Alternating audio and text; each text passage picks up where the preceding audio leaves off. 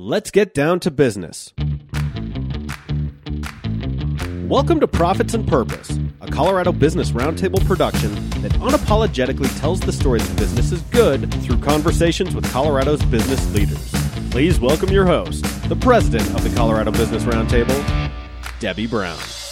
Hey, thanks everyone for joining us on this Colorado Business Roundtable podcast, Profits and Purpose. And today we're welcoming Kristen Strom, who is the president and CEO of Common Sense Institute, which is a nonpartisan research organization dedicated to the protection and promotion of Colorado's economy. Welcome, Kristen. Thanks for having me, Debbie. Of course. This will be a really fun podcast because I'm interviewing you, but we're also working on a project together. So I think we're going to just tag team a little bit and tell everybody what we're up to. Does that sound good? We will definitely swap roles a little bit, and I might ask you a question or two too. So we'll see. We'll see if you get away with that. But great to have you on. And what's really exciting, this is the first time our two organizations have partnered together, and we've been working for several months on what we're calling the Road to Recovery Initiative. And it really was a brainchild of one of my board members, Gail Denninger, who is an entrepreneur in Colorado, works in global logistics with his company, Cap Logistics. And Gail has always felt like Colorado needed a business plan or a roadmap from the private sector to help guide a lot of our decision making. And as you know, Kristen, because you've been in the public policy space for so long, really whoever wins office or whoever takes the helm, whether it's at the Capitol or in the governor's office, they really drive the agenda for the state. And Gail's vision was, how does the private sector lean in more into that vision so it's more of a long-term vision as opposed to who's in office? So he was the catalyst behind having us look around as the Colorado Business Roundtable on what kind of plans have been out there. And we really found a cool one out of Michigan, which I had shared with you, and was really the catalyst for what we came up with. And no better time to put together a roadmap and some planning than the time of COVID, right? I vividly remember getting the call from you. I think it was during the first shutdown, late March, early April, and you said, hey, I have this idea, but we would need some research done in conjunction with building a roadmap for the state. Could CSI maybe partner with us on this? And it's really, really exciting to see this project now come to fruition. It's been a labor of love for a lot of individuals and contributors. It's just been great to work with Colorado Business Roundtable as well. Yeah, absolutely. And we're coming to the launch. So hopefully this podcast will come out before the launch. And then really it's a long-term discussion for many months as we're going to be bringing some of these ideas into the public square. But Kristen, you're right. CSI played a really pivotal role. Tell us a little bit about CSI's specialty with economic modeling and data and research and what you all bring to the table, because we really could not have put together a report like this without our collaboration. Well, thanks for saying that. Common Sense Institute, as Debbie mentioned, is a research institute. We were founded 10 years ago by a concerned group of Colorado business leaders who really felt that at the public policy making level of the state, whether it was at the legislature or at the ballot box, there was a void. And people did not have concrete facts and data to back up and build these policy proposals. And so Common Sense Institute was created. And as you mentioned, we conduct dynamic econometric modeling, which might sound like a mouthful. It's really not. We basically can look at different proposals, whether it's a tax increase or a healthcare initiative, and say, hey, at the end of the day, what would the cost be to Colorado's economy and jobs? And is this the best solution moving forward for the state? And I think while we're aligned in so many ways, our missions of our organizations are very complementary. While you provide data and facts and research, COBIRT actually has the ability to then advocate on some of these issues, and we rely on data to help us formulate good public policy recommendations as well. And many organizations across the state actually rely on Common Sense Institute for their data. Isn't that right? Yeah, thanks for bringing that point up. It's critical to our mission. We don't engage in advocacy. We actually have a really strict advocacy policy. We never say vote for or against or yes or no. Our focus, we have a really narrow lens, and that's providing Coloradans, business leaders, policymakers with the facts behind policy proposals. Absolutely. So I want to dive into a little bit of the framework before we jump into the actual pillars. And to give everybody some context, once Colorado Business Roundtable partnered with Common Sense Institute, we put together a little bit of a structure on how we would look at the road to recovery. And combining really the thought leaders from both organizations, I think, made some magic. And then we actually went out and recruited other folks who are part of the free market system, executives, CEOs, entrepreneurs, industry leaders, folks with specific expertise to come to the table and provide really an open dialogue of how do we lean into this particular problem. And as you mentioned, Kristen, COVID opened a door that really wasn't there before, because it's a chance to really rethink systems and to rethink, in some ways, entrenched ideas. And how do these folks with sort of this private sector experience weigh in? So in that framework, really it started, and then we boiled down to 3 key pillars. And do you want to kind of give a sense, big picture about those 3 pillars, and then we can kind of do a deep dive in each one? Sure. I just want to make sure everybody understands, this is a long-term vision. This document, it's a working document. It's a great tool for policymakers, for business leaders, but so many of the different working groups around the pandemic have been led, rightfully so, by policymakers. This was a chance and an opportunity for business leaders to come to the table, for business to have a voice. I'm really thrilled at the list of contributors. I think, Debbie, we're over 50, 75 contributors across the state who have contributed to it. And at the end of the day, these contributors settled on 3 main buckets. The first of which was prioritizing a competitiveness agenda.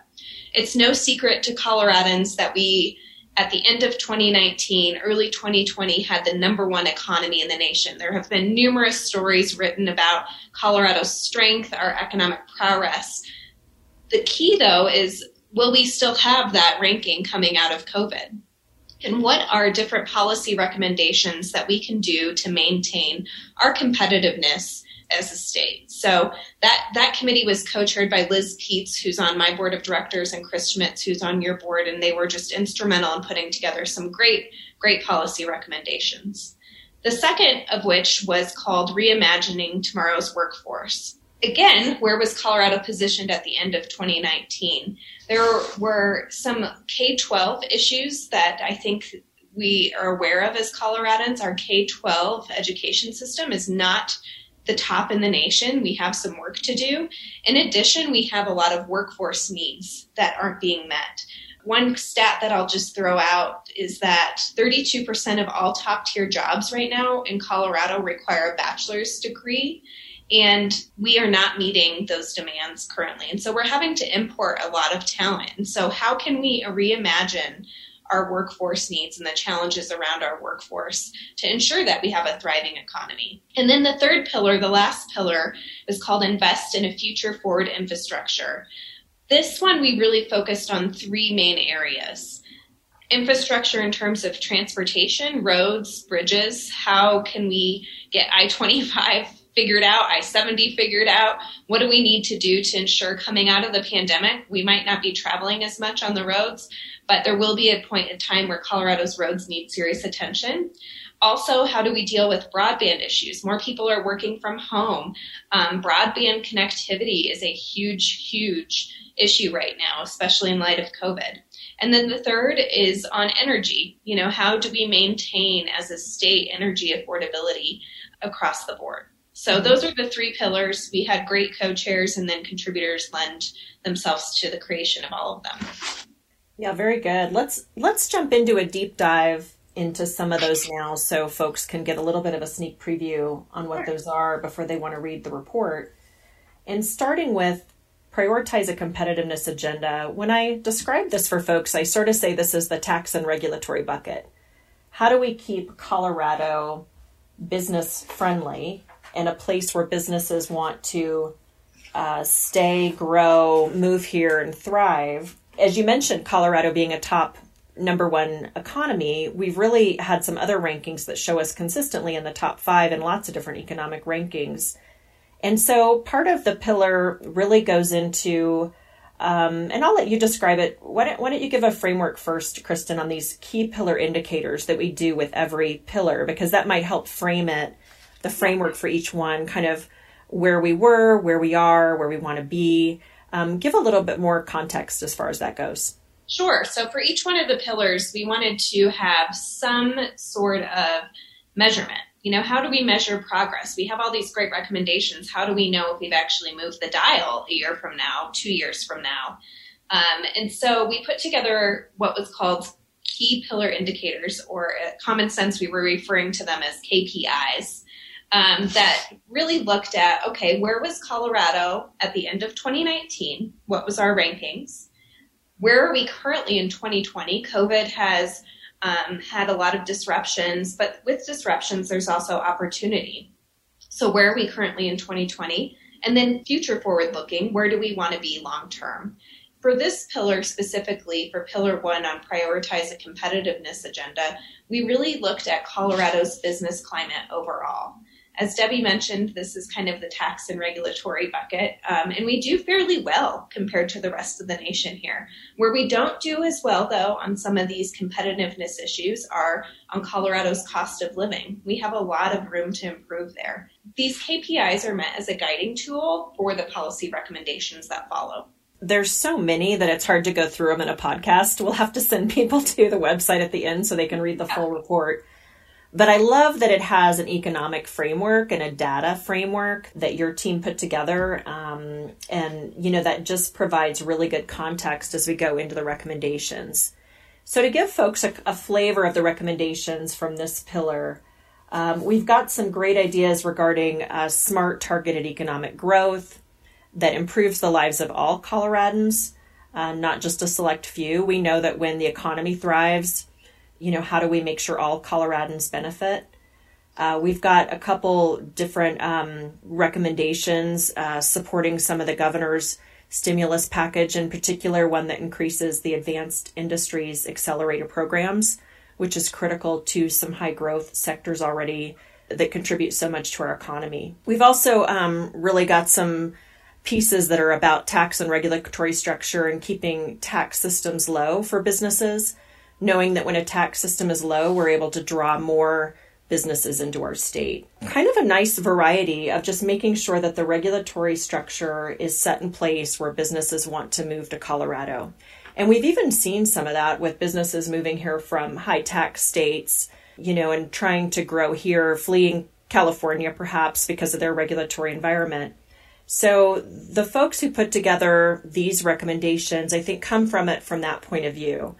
They want to have a state where Coloradans can thrive, and that means certainly that we have to keep employers here and know that we live in a competitive environment. And I'll just point out one specific recommendation that I really enjoyed working on.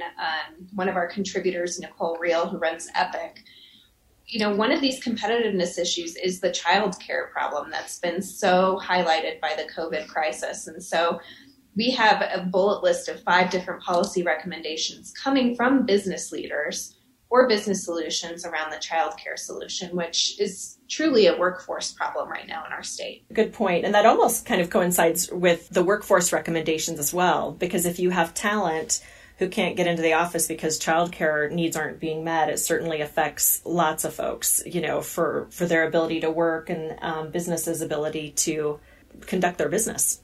You're right. And so Pillar 2 on reimagining Colorado's workforce was co-chaired by Scott Hughes with Apple and Dave Divia, who runs the Rocky Mountain Mechanical Plumbers Association, both of whom have done amazing things in the education world, innovative, who have been at the table dealing with K-12 issues, but also post-secondary degrees and learning attainment. And so these recommendations are broken out into 2 different buckets: Colorado's K-12 labor supply, and then also Colorado's workforce demand. And again, I would just applaud the contributors to this who came to the table with a lot of great innovative ideas. Yeah, absolutely. And kind of going into the first bucket, I think one of the pieces that really struck me the most, particularly in light of COVID, is one of the first areas is about ensuring equity of technology access. When we look across the state and really trying to have a 4 corners approach, there are children being left behind because they don't have perhaps access to broadband. They might not have access to devices. And how do we ensure equal access to education when they don't have equal access to technology? So that really encompasses kind of the very first batch of bullets in the first section. And then we've got some other really cool ideas that, everything from supporting perhaps a tax incentivized savings account for parents to help fund needs outside of the education system, to help give more robust educational options to these parents and these children. And some other really cool ideas to maybe break down barriers of access in that space as well. Yeah, and to dovetail off that on the workforce issue, implementing financing models for adult training or upskilling, leveraging private and public funds to create scholarship opportunities was an idea. So really innovative ideas just around education and workforce. And the neat thing, too, about this report is that so many of the recommendations complement each other in terms of the pillars. We talk about technology access, the third pillar on broadband and infrastructure. It really complements the whole priorities around those as well, too. Tell me more about the third pillar. I know that kind of wraps it all up, and you're right, there's a lot of synergies between the three. Yeah, the third pillar was co-chaired by Roberta Robinette, who's the president of AT&T, and Terry Stevenson, who's been a longtime community leader and voice for transportation solutions at the state. The two of them formed a wonderful committee that really looked at what are the infrastructure needs in Colorado? How do we rank as a state currently? Which, quite shockingly, we talk about how we're at the top of the nation in terms of these economic indicators. Broadband, energy, transportation, we're not. We're at the bottom. And so we have a lot of room to improve, and we have a lot of opportunity to come to the table, especially in light of COVID, with some of these great policy recommendations. You've done some of those key pillar indicators to know where we are. Give me a sense of some of the recommendations that were top of mind for you. For transportation specifically, Common Sense Institute actually released a pretty substantial report earlier this year. And we've done a lot of work just around the key pillar indicators and the funding gaps for infrastructure. It's no surprise to anybody who's driven on Colorado roads that we definitely have some work to do. But in Colorado, at the end of 2019, we actually had a funding gap of about $500 million to $600 million per year just to fund state and local maintenance. And we've ranked 8th from the bottom, having poor and deficient interstate bridges. And where are we now due to COVID? Revenue's gone down even more to help fix our roads. So again, there's a funding shortage. So a lot of these policy recommendations, especially in this section, identify, okay, what are potential solutions for business leaders, for policymakers, for advocates to come to the table and say, here's a solution to help us fix our roads. This report really, or that section, that pillar really takes on a lot as far as infrastructure. But I think to your point and to the point of all the folks who contributed, that particular pillar really has a lot in it when you think about infrastructure that Colorado needs to make sure we're positioned well in the future. And so really, really interesting. Kind of the conclusion of the report, though, I like how we framed it. It's called Changes, Challenges, and Choices, which is a little bit of a mouthful as well. But tell me more about that. Like, what's the finale of all the different recommendations, and how do folks collaborate moving forward on these? I think, we start the conclusion saying that this is a historic time. There's awesome opportunity, though, for a business to come to the table. It's easy to be focused on the short term, but right now we also need to be thinking and planning for the long term and positioning Colorado in a place so that once we do come out of the pandemic, we're stronger and better than ever.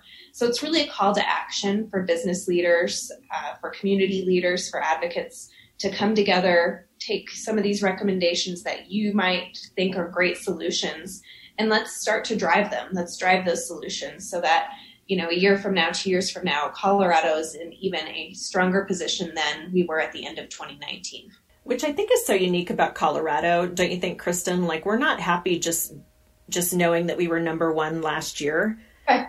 We're competitive and collaborative. We're like, okay, well, we know we can be number one. We're actually in a really good economic position compared to so many other states who have a lot of other economic problems to start with. So I like that we're kind of fierce about wanting to make sure that we're positioned as such a good state for the long term. This is my home for probably the rest of my life. Perhaps you feel the same way. Like, we're invested in Colorado's economic future.